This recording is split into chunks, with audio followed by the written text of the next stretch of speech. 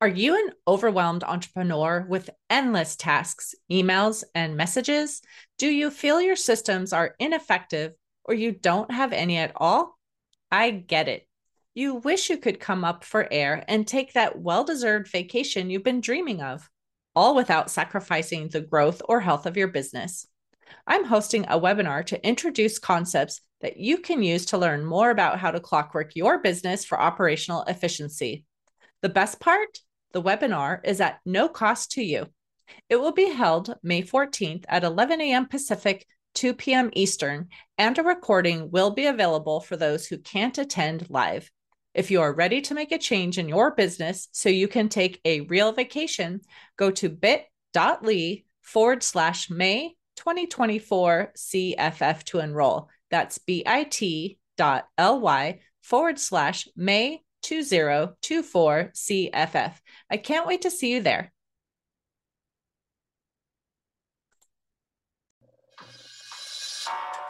Welcome to Biz Help for You with host Candy Messer.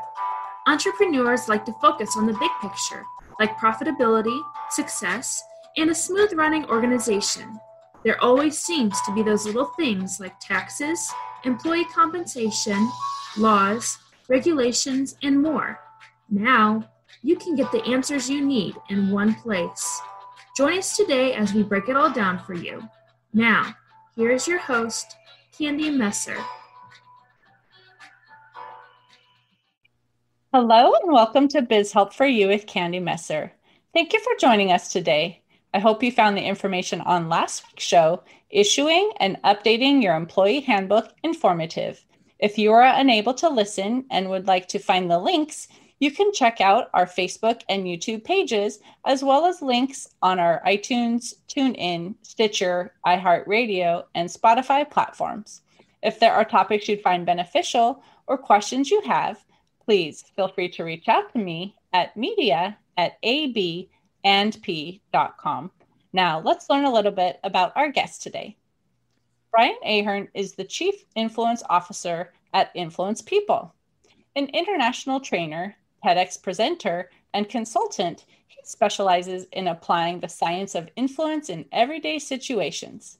He's only one of 20 individuals in the world who currently holds the Cialdini Method Certified Trainer designation. Brian's first book, Influence People, was named one of the top 100 influence books of all time by Book Authority. His new book, Persuasive Selling, debuted in January as an Amazon new release bestseller. So, Brian, welcome to the show today. Thank you for having me on, Candy. It's a pleasure to be here. I'm glad to have you. Before we get into the meat of the topic that I do have for you today, I would love for you to tell us just a little bit more about yourself and how you got involved in your field.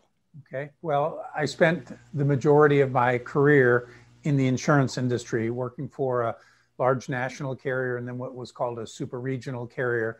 And during that time, with my involvement in sales training, I came across the work of Dr. Robert Cialdini around influence and ethical persuasion.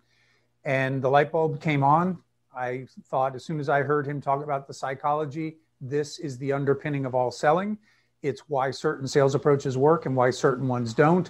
And I was really intrigued by the fact that it was all based on research from social psychology, so I could feel confident to get behind it. And I really liked his stance on ethics. So I began to use that video and some of his other work in my sales training. And as fate would have it, his presentation was at Stanford, and I had signed up for Stanford's marketing. And one day, one of their marketing flyers came across my desk.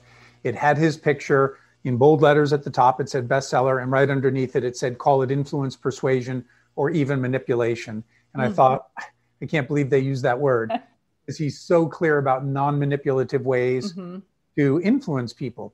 So I emailed Stanford, and I never heard from Stanford, but I basically said, I don't know anybody who wants to be manipulated, and I don't know anybody who's looking to become a good manipulator. The word cannot be helping your sales. Sometime later, Cialdini's organization reached out to me to thank me because they said, you sent an email to Stanford, and because of that email, they're changing the marketing of all of our materials. And that was the beginning of my relationship with him, which is closing in on 20 years now. Wow. Well, that proves one person and feedback that you give can make a difference, Stephen. It not only changed my career, Candy, it changed the course of my life, because Wow. what we do with our careers is so much of our life. But 2.5 years ago, I left the insurance industry to do this full time. So my whole lifestyle has changed. It is my career. It's changed how I interact with my wife, my daughter, and other people outside of work. So it was truly life-changing. Well, I would love to actually start talking about the topic that we have. So first of all, I would love for you just to talk about, why is influence all about people? Well, when I first started working with this, it hit me, this acronym: powerful everyday opportunities to persuade that are lasting and ethical. Those people who are just listening, that spells people, powerful every day. Yes. And it's beautiful. It just encapsulates what I do, because what I share is powerful because it's based on research. When people learn what the research says, usually they're like, wow, I didn't think it could make that big a difference. It's a skill that we use every day, from the moment we're born until the day that we die. I like to say womb to tomb. We are trying to influence people to get our needs met. Right. There are opportunities out there right now that people don't recognize in terms of how they could use some of the research. But once they start to see it, they're amazed at all the opportunity that's available for them. I often liken it to buying a new car. Once you buy your new car and you start driving around, you feel like every car you see on the road is your car. Right. Your car's been there all along, but your perspective changed. So there's these powerful everyday opportunities. And then the next P is persuade.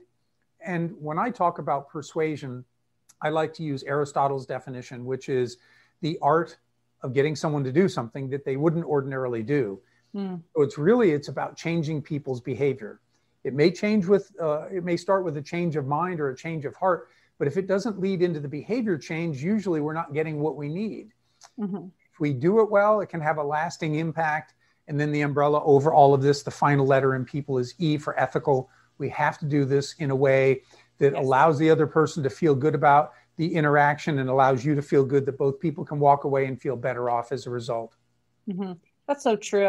I mean, ethics is important all across the board. But like you said, I mean, manipulation, you feel like you've been taken advantage of, where if you're doing this in an ethical way and the person understands and appreciates that, it's a totally different feeling. Right. We talk about using this psychology to inform people into yes. It's not pushing or pulling or twisting arms or anything like that. It's taking what science says about communicating so you can communicate more effectively.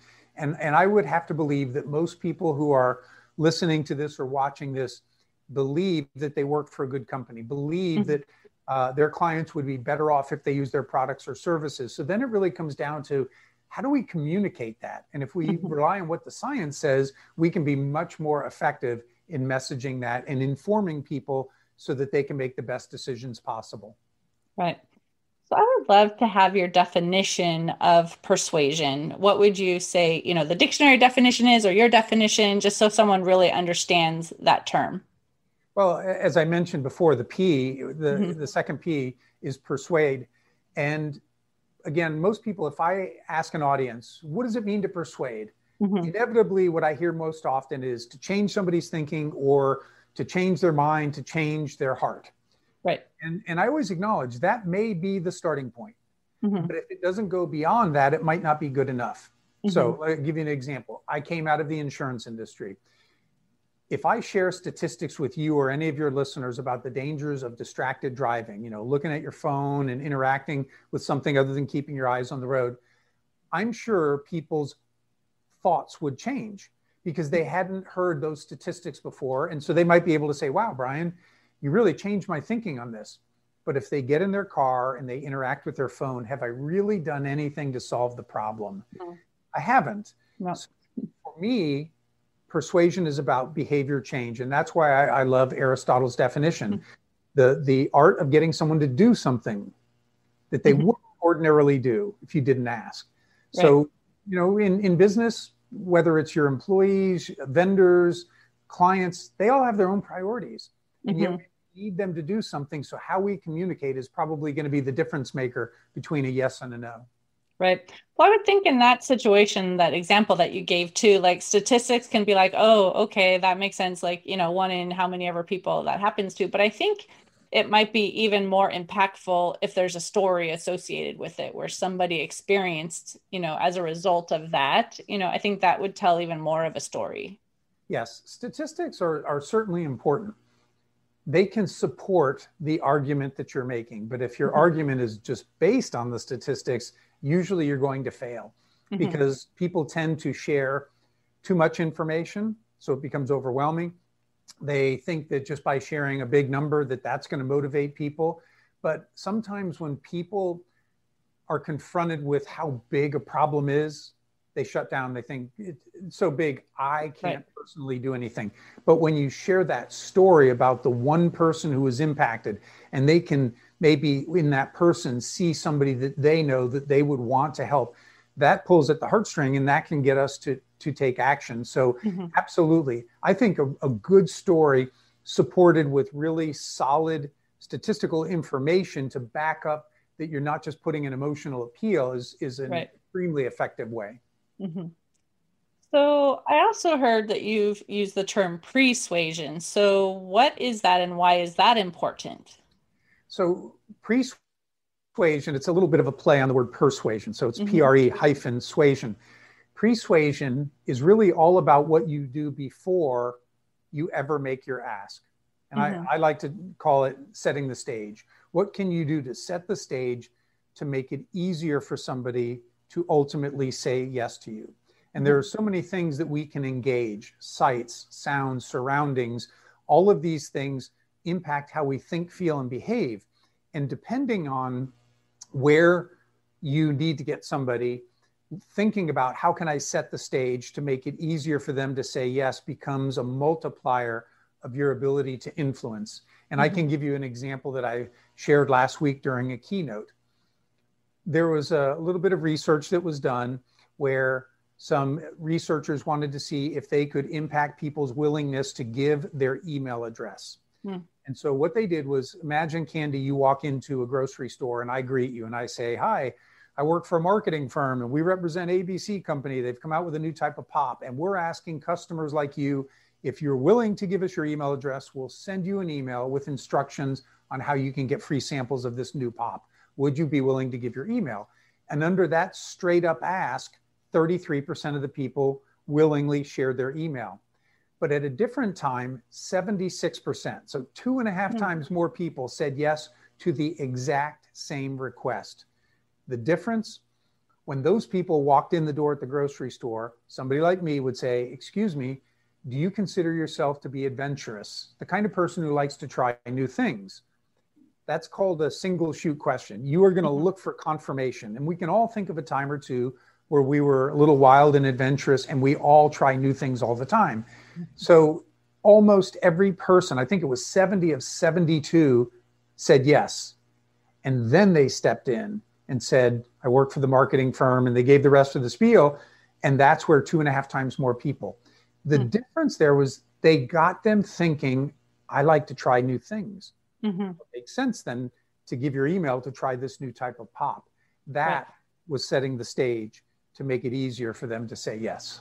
Well, I've heard before, and I don't know if this kind of goes along with exactly kind of what you're talking about, but often if you're talking with people, understanding like their motivations or things like that too, like if someone is risk averse versus they love to take risks, or things like that, and you understand maybe those types of things about their personality, that also kind of helps with how you would even present information. Like, do you like teach that, explain that, or does that go along with what you're talking about? Absolutely goes along with that, because coming out of the insurance industry, sometimes a client is very, they're a risk taker. So they might say, you know what, I want to minimize my insurance outlay because the odds of me using it are pretty low. I don't want to pay any more than I have to. I am willing to take higher deductibles. I am willing to forego certain coverages. I might take lower limits. They do things they assume the risk themselves so that they can save money. If you were an insurance agent and you knew based on your experience that even though the odds of a loss of a particular type are very low, that if that loss were to happen, it would devastate that client. Mm-hmm. If I were in that position, then I would say to myself, what might I say or do that would get that person to be in a more risk-averse mindset, so that when I begin to talk about this, they are more open to that idea. Mm-hmm. Now, how you would do that would take some thought, because you'd need to know that client. But it could be as simple as referencing a loss or something that was in the news that was kind of big news. Mm-hmm. Getting that person to think about that, and maybe asking a question or two about, how do you think that business is going to fare? But just getting them in that mindset where they're thinking about loss might make it easier for them to say, I wouldn't want that to happen to me. So you have a better chance of getting them to accept that proposal with that particular coverage that you as a professional know they need.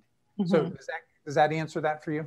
Yeah, no, I think that helps. Like I said, I'm, interested in this topic too, and I'm sure the listeners will find it interesting. And like I said, I've heard different things about what you kind of need to understand when you're going into having a conversation. But if it's someone you've never even met, you may not even know those types of, things too. So understanding, what you may or may not be able to do to bring into that conversation regarding, having that selling conversation.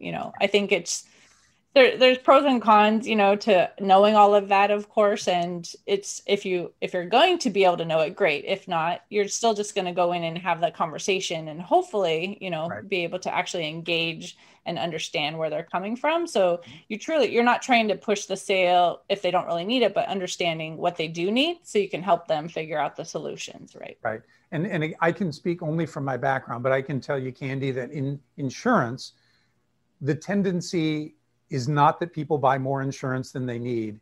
It's that they don't buy enough. Mm-hmm. I remember, this goes back into the early 2000s, the company that I worked for at the time, there was a huge loss. It was the biggest loss in the history of the company at the time, in a small town in Missouri called Joplin, where a tornado went through. Mm-hmm. And according to the information I remember, it was something like 2/3 of homeowners were underinsured. Mm. So the problem isn't that people are buying too much. The problem is that quite often people are not buying enough. So if I were an insurance agent with that thought in mind, I would absolutely present what I could. And I'd rather have them deny a few coverages, but ultimately purchase more, not so I can make more money, so that, right, God forbid, if something happens, those people are fully covered. Because nobody ever said, darn my insurance agent, he or she had me fully covered, I'm not out a penny. But right, an awful lot have said, darn, I wasn't, and now I'm having to absorb a lot of this loss. Right. Well, I think that's good to touch on here too, is to say often people will think like, oh, they're just trying to sell me more so they can make more money. But if we're coming from that perspective of we want to find the solution that fits your needs the best, we really are trying to serve you, right? And so, it's not like, again, we're trying to force you into something, but we're trying to find out what your needs truly are so we can help you. Yes. And one of the principles that we talk about when we talk about these principles of influence is called liking. And everybody gets this. It's easier for us to say yes to people that we know and like. Mm-hmm. So a lot of times salespeople, when they hear that, what they think is, oh, I need to get Candy to like me. Mm-hmm. And it's true that if you like me more, you are more open to saying yes to whatever I might offer. But to avoid the trap of what you just said about, well, selling more than you need, things that I might not want, the real key for that principle is that I would use it to come to like you. Mm-hmm. The same things that will make you like me will also cause me to like you. So for example, if we find out we have something in common, or if I pay you a genuine compliment, in either case, that would make you like me more, but it also causes me to like you more. And the more I come to like you, well, I always say friends do right by friends, right? Mm-hmm. If I'm really getting to know you, Candy, then I will be looking out for your best interest. And right, the more you get to know that, the more open you are, because you say, you know what, I can tell Brian truly likes me. He cares about me. So I'm going to listen closely to what he says. I might not always have the right solution, but mm-hmm, you will pay more attention to that and be more open to the fact that I am a professional and I have your best interest at heart. So that is one of the things that people miss most often, and they're just trying to make a sale. And I get mm-hmm, it. I mean, it's your livelihood, right, but you will do better by your clients by mm-hmm, tapping deeply into this principle and getting to know and like them. Exactly. Well, and I know earlier when you were talking about, the term manipulation and kind of the negative connotations. So can you talk about how persuasion is really different than manipulation? Because some people might see it as a similar thing. Sure. Manipulation usually means that it's one-sided, where one side is taking advantage of another. And in order to avoid manipulation, we always talk about three things are necessary. The first thing is truthfulness. I always have to be honest in what I'm sharing, but it's not just telling the truth, Candy. It's also not hiding the truth. So I'm talking to you from my home. If you were going to look at my home to purchase it, and downstairs in my basement, I have a really nice gym and I have a rug there. There's a crack in the basement. If you look at the house and you buy it, and then you move that rug and find the crack, and you say, hey, Brian, why didn't you tell me about the crack in the basement? If I say, Candy, you didn't ask, that's truthful, but you're not going to look at me as an honest broker, right? Right. What we learn as we learn about these principles is I can talk about a shortcoming like that. If you came into my home and I walked you downstairs pretty quickly and said, hey, Candy, it looks like you really like this house, but before we go any further, I want to be very upfront with you. And I take you downstairs and I show you the gym, and then I say, here, and I move the carpet and you see that there's a crack. And I'd say, Candy, I would never want you to make a decision not knowing something like this. You're probably at that point going to say, wow, that guy's pretty honest. Right. And because of my honesty, I can also talk about all the great qualities of my home, and you are going to make a more informed decision. You may think to yourself like, well, I can get that thing fixed. You're not going to have the same ill will as if you discovered. Right. So we tell the truth and we don't hide the truth. The second thing is we only use the psychology that is natural to the situation. By that, I mean, people are motivated when they think something's rare or going away. We call that scarcity. If something's not scarce, don't act like it is, because just to get somebody to say yes. Social proof tells us that people tend to follow the crowd. If lots of people aren't doing something, don't act like it. Don't say that they are. Don't falsely use the psychology just because you know it's powerful to get people to take action. Right. And the third thing that has to be a part of this is, obviously, if I'm a seller, the transaction is probably going to be good for me, but it has to be good for you too. And I like to put it this way: good for you, good for me, then we're good to go. If we can both walk away and feel, you might have liked to pay less for my house, I would have liked to have gotten more, but we both walk away and feel like we got a square deal, and it was all truthful and the psychology was natural, I can feel very good about the fact that this was not manipulation. I simply used psychology to support the sale of my home. So does that help in terms of the distinction? Yeah, sure. Like I said, I think just from the kind of the connotation that we've used before too, manipulation always just sounds negative. Persuasion, I do see that more as, at least if it's not positive, at least kind of in the middle. It's not like I'm trying to make you do what I want you to do, right? But persuasion definitely is more on the positive side. Some people may still consider it a little bit negative, especially if they are maybe not as able to like stand up for what they want, and they just feel like, okay, the person's just talking about this, so they're just kind of going that direction. But I do think persuasion is much more positive, and manipulation just always sounds negative. Terms always change over the course of time. A woodworker manipulating a piece of wood, that's not a bad thing, right? You expect that woodworker is going to do with the wood whatever he or she wants. Right. But you don't want to say, oh, that salesperson's going to do whatever he or she wants with me as a client, because there's relationship there. When it comes to persuasion too, I had somebody once who said, I never try to persuade anybody. And I'm like, are you kidding me? Every time you try to get someone to do something, get your spouse to take out the trash, get your kids to do their homework, get an employee to respond to your email, you are persuading people. You can't deny that. And so I've always told people, if you realize that I'm doing this all the time, I might as well learn how to do it ethically and how to do it well. Right.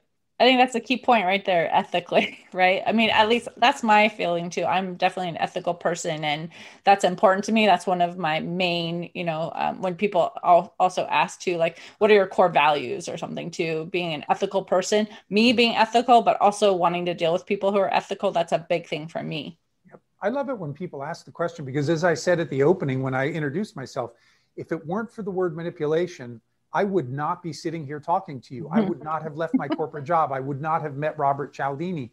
That's how strongly I felt about it, that I just shot an email over to Stanford, not knowing if I would ever hear from them, but I knew it was the right thing to do.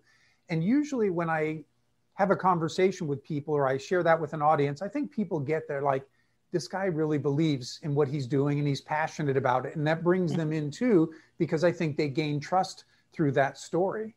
Right. So I have down that you have principles of influence. So I would love to find out, what are those principles of influence? Okay. So Robert Cialdini is coming out with, I think it's going to be his 5th or 6th edition of his book, Influence, Science, and Practice. His first edition came out in the mid-'80s.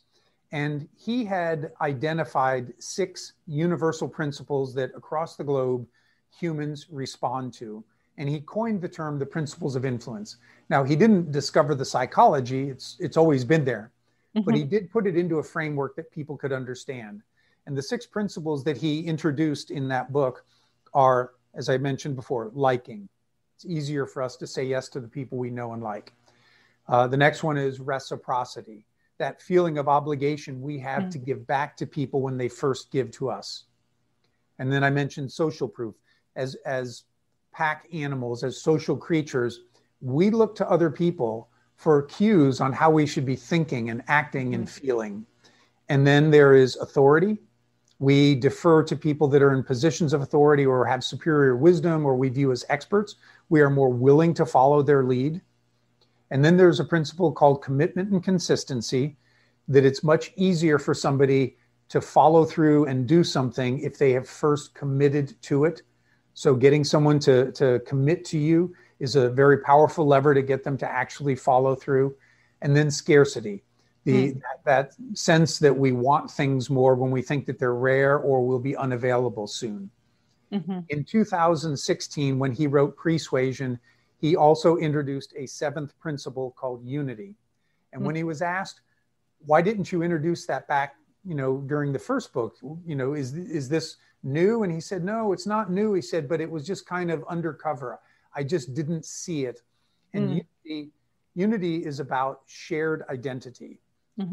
It's not just the principle of liking, like, oh, we have something in common and we really love that thing.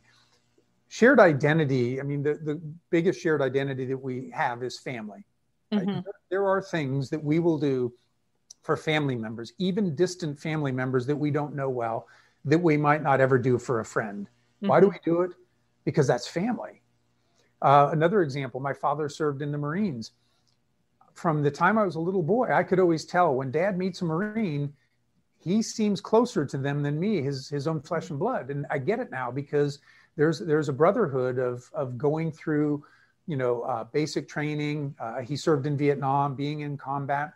There is a depth of relationship there that may not be genetic, but it's just as powerful. My dad would do anything for another Marine. And when he helped a Marine in a very real sense, he was helping himself. When a Marine reaches out and helps him, in a sense, that Marine's helping themselves. So that's unity. It's this a desire for us to say yes to those that are of us, that we have this group or shared identity. So those are the 7 principles that we teach throughout our workshops and talk about in our keynotes and things like that. So out of those 7, is there one that you think is the most important for a business owner? That's a pretty common question. And usually I say, well, it depends. It depends on the situation. If you're really looking to form a relationship with somebody, you really want to tap into liking or genuine reciprocity by giving. If you have a pretty good relationship and you just sense that maybe your coworkers or maybe a client just isn't sure what to do, they'd be like, I like you plenty, Candy, but I'm just a little nervous about what I need to do. that's where tapping into social proof or authority, letting them know what lots of other people are doing, or what do experts say about this, might give them the confidence to take the next step. And then, of course, there are always people who like you and they're confident what they should do. They're just dragging their feet. And that's where we look to the principle of commitment and consistency or scarcity. If we hearken back to what somebody's already said they would do, sometimes that's enough to get them to do it. Or if we tell them what they might lose as opposed to what they might gain, a lot of times that does. So it really depends the context that you're in and what you're trying to accomplish.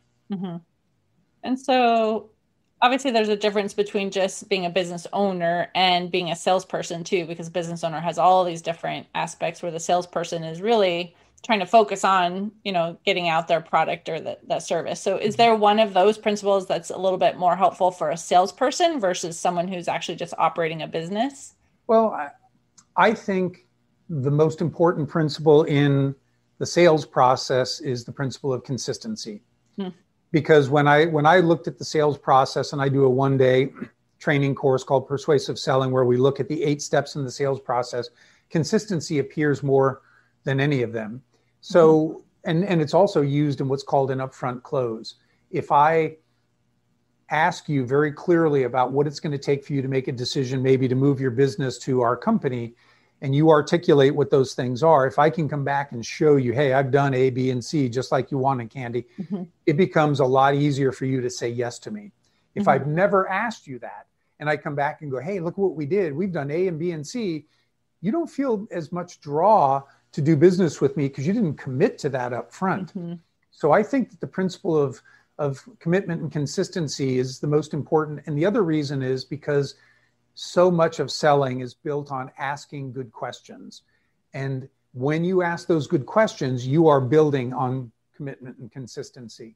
And earlier in the conversation, I brought up having understood, different personality types. Some people are risk averse and some people love to take risk. And some people, there's just all different types of things that people have personality wise. So are some of these principles more catered to certain personalities and others are for different personalities, or does your personality not even affect those principles? I think the personality does. And I say that because many, many years ago, I did a survey with blog readers, and it was kind of based on almost like a disc type profile. I call mine DEAL. And that's because we deal with people and salespeople hope to close deals. And DEAL stands for driver, expressive, amiable, and illogical. So just 4 basic personality types that are differentiated by either task-oriented or relationship-oriented, either liking to be in control or more about self-control. So it's very basic, but most of the time when a salesperson goes into a conversation, they're not going to say, hey, Candy, would you mind taking this Myers-Briggs so I could assess your personality and sell best to you? So they've got to make a lot of quick decisions. And I find that this is a very easy way for them to make the decisions. So what I did was I surveyed blog readers and I had them self-select where they saw themselves fall. And then they answered questions and we were able to compare the answers. And what we saw was, there is a different way to deal with the driver, that person who is task focused and likes to be in control, versus the expressive, the person who's really relationship oriented, but also likes to be in control. And then there's the amiable. You're going to deal with that person a little bit differently. That person is relationship driven, but doesn't care about controlling others or situations. They're more focused on their own self-control. And finally, that logical person who, like the driver, is very task oriented, but unlike the driver, they're not about controlling people or situations. They're more focused internally on their own self-control.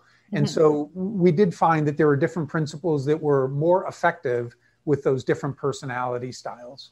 I actually did that particular test too. I was in a program and they wanted to see, I think there was like 25 of us in the room. It was a cohort of people and there was one amiable person. I think there were 3 logical people, and then it was split kind of between the drivers and the expressives. But it was interesting to really look at yourself even and see where you fall. So those are always interesting. Yeah. When I first participated in that, it was about self, and I fell in the logical camp. And people think that I'm an expressive because a lot of times I'm out in front for 2 days doing a workshop. I love to be on stage and present, but I am not a naturally expressive person. I am much more of a thinking, rational person. And when I took it 20 years later, I still was illogical. But what I talk to salespeople about, not that who you are is unimportant. It's very important to understand yourself.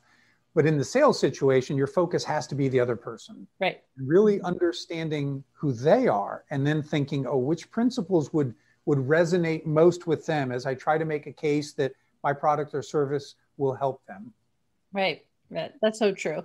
Yeah, I always think it's just so interesting. There's quite a few of these different tests out there even to learn about, people and personality types and things, but it definitely is always interesting to consider. And like you said, when you're selling and knowing what is important to them and how to have a conversation with them, even is it someone who wants to just hurry up and get the conversation done? Or is it someone who really wants to have that conversation and get to tell stories a little bit, and understanding all of that too? The more you get to know your client, it helps you with all of the principles. The more questions you ask, the easier it is to come back and say, well, Candy, you told me, and I'm tapping into consistency. Makes it a little easier for you to probably hear what I have to say and maybe go along with that. It informs me about who you are. So I could say, hey, Candy, we have this in common, or I can pay you the genuine compliment. It informs use of social proof, because the more I get to know you, the more I can say, Candy, I have some other clients who are in exactly the same position that you're in, and here's what they found that worked. And of course, you probably think, well, if it worked for people who are like me, it'll probably work for me. It informs my ability to give, because if I'm going to give something to you, I don't want to just give you, my pen. Everybody gives away pens. I want to give something that's meaningful, right? That's customized to you, that you don't expect. All of this getting to know you gives me information about how I can use these principles in the most effective ways. Yep. Well, this has been a really interesting topic too. I know we're getting, short on time for today, because I'm sure this could go on for quite a while, just the discussion. But I would love for you to share, if you have an offer for the listeners, what that might be. Well, I've got a couple of books. So as you mentioned, the first book that came out called Influence People, with the subtitle Powerful Every Day, etc. That's available on Amazon. And so is my second book, which came out earlier this year, on persuasive selling. That's called Persuasive Selling for Relationship-Driven Insurance Agents. But I want listeners to know, even if you're not an insurance agent, you'll get a tremendous amount out of the book, because while the examples are related to insurance, it follows the sales process. So if you're in sales, you're prospecting, you're doing first meetings, you're qualifying, presenting, etc. And you'll learn the psychology that's most effective at every step. And you'll see that deal model too. So you will, if you're in sales, you'll get a lot out of that. The first book's just more about practical application, business case studies, business examples that I've seen, use in social media, things like that. So those are the two things that I would direct people to. If you go to my website, you'll be able to see them and click to it, or just go straight out to Amazon and look for them. Okay. And so then how can people connect with you and find you, your website or phone number, social media, whatever you'd like to share? So the two best would be LinkedIn. I post a lot of stuff on LinkedIn. So, there's going to be no shortage of your opportunity to learn more about this.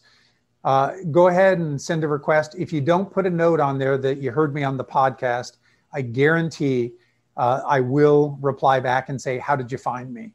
I got in that habit years ago, and it allows me to understand why people are reaching out. But it also puts the social back in social media, because you end up having, short conversations. People feel like, wow, it's a real life person who's connecting with me. So I'll absolutely respond when you reach out. The other place would be my website, which is influencepeople.biz. And if folks go out there, they're going to see just a ton of material. I've been blogging weekly since 2009. So 13 years, every week, blog posts going out. There are links to my books. I've done 4 courses for LinkedIn Learning. So you could see previews there. And then if you like those, you could go out to LinkedIn Learning and actually watch them. I've been on more than 100 podcasts. All of them are cataloged out there for people to go to. So there's just a tremendous amount of free resources available on the website. Perfect. Well, thank you so much, Brian, for being a guest on the show and sharing your expertise in this area. I know I really appreciate it. I'm sure the listeners do too. Well, you're welcome. And I appreciate, you having me on the show and giving me exposure to your audience, Candy. Well, glad to do so. And I also want to just thank the listener for tuning in today. I hope you found this topic interesting and that it answered some of your questions on the topic of influence. And it's the key to your professional success and personal happiness. If you have any additional questions or comments, be sure to reach out to Brian at any of the links that he shared, or you could send us a message at media@abandp.com. And would you please share this show information with those you know? I'd greatly appreciate your support. I hope you can join us for next week's topic. And please remember, you can connect with us on Twitter, Facebook, and LinkedIn. And my website is abandp.com. And remember, you can find the podcast also posted on iTunes, TuneIn, Stitcher, iHeartRadio, and Spotify. Until next time, have a great week. Thank you for listening to This Help for You. Please join your host, Candy Messer, again next Tuesday. Have a terrific week.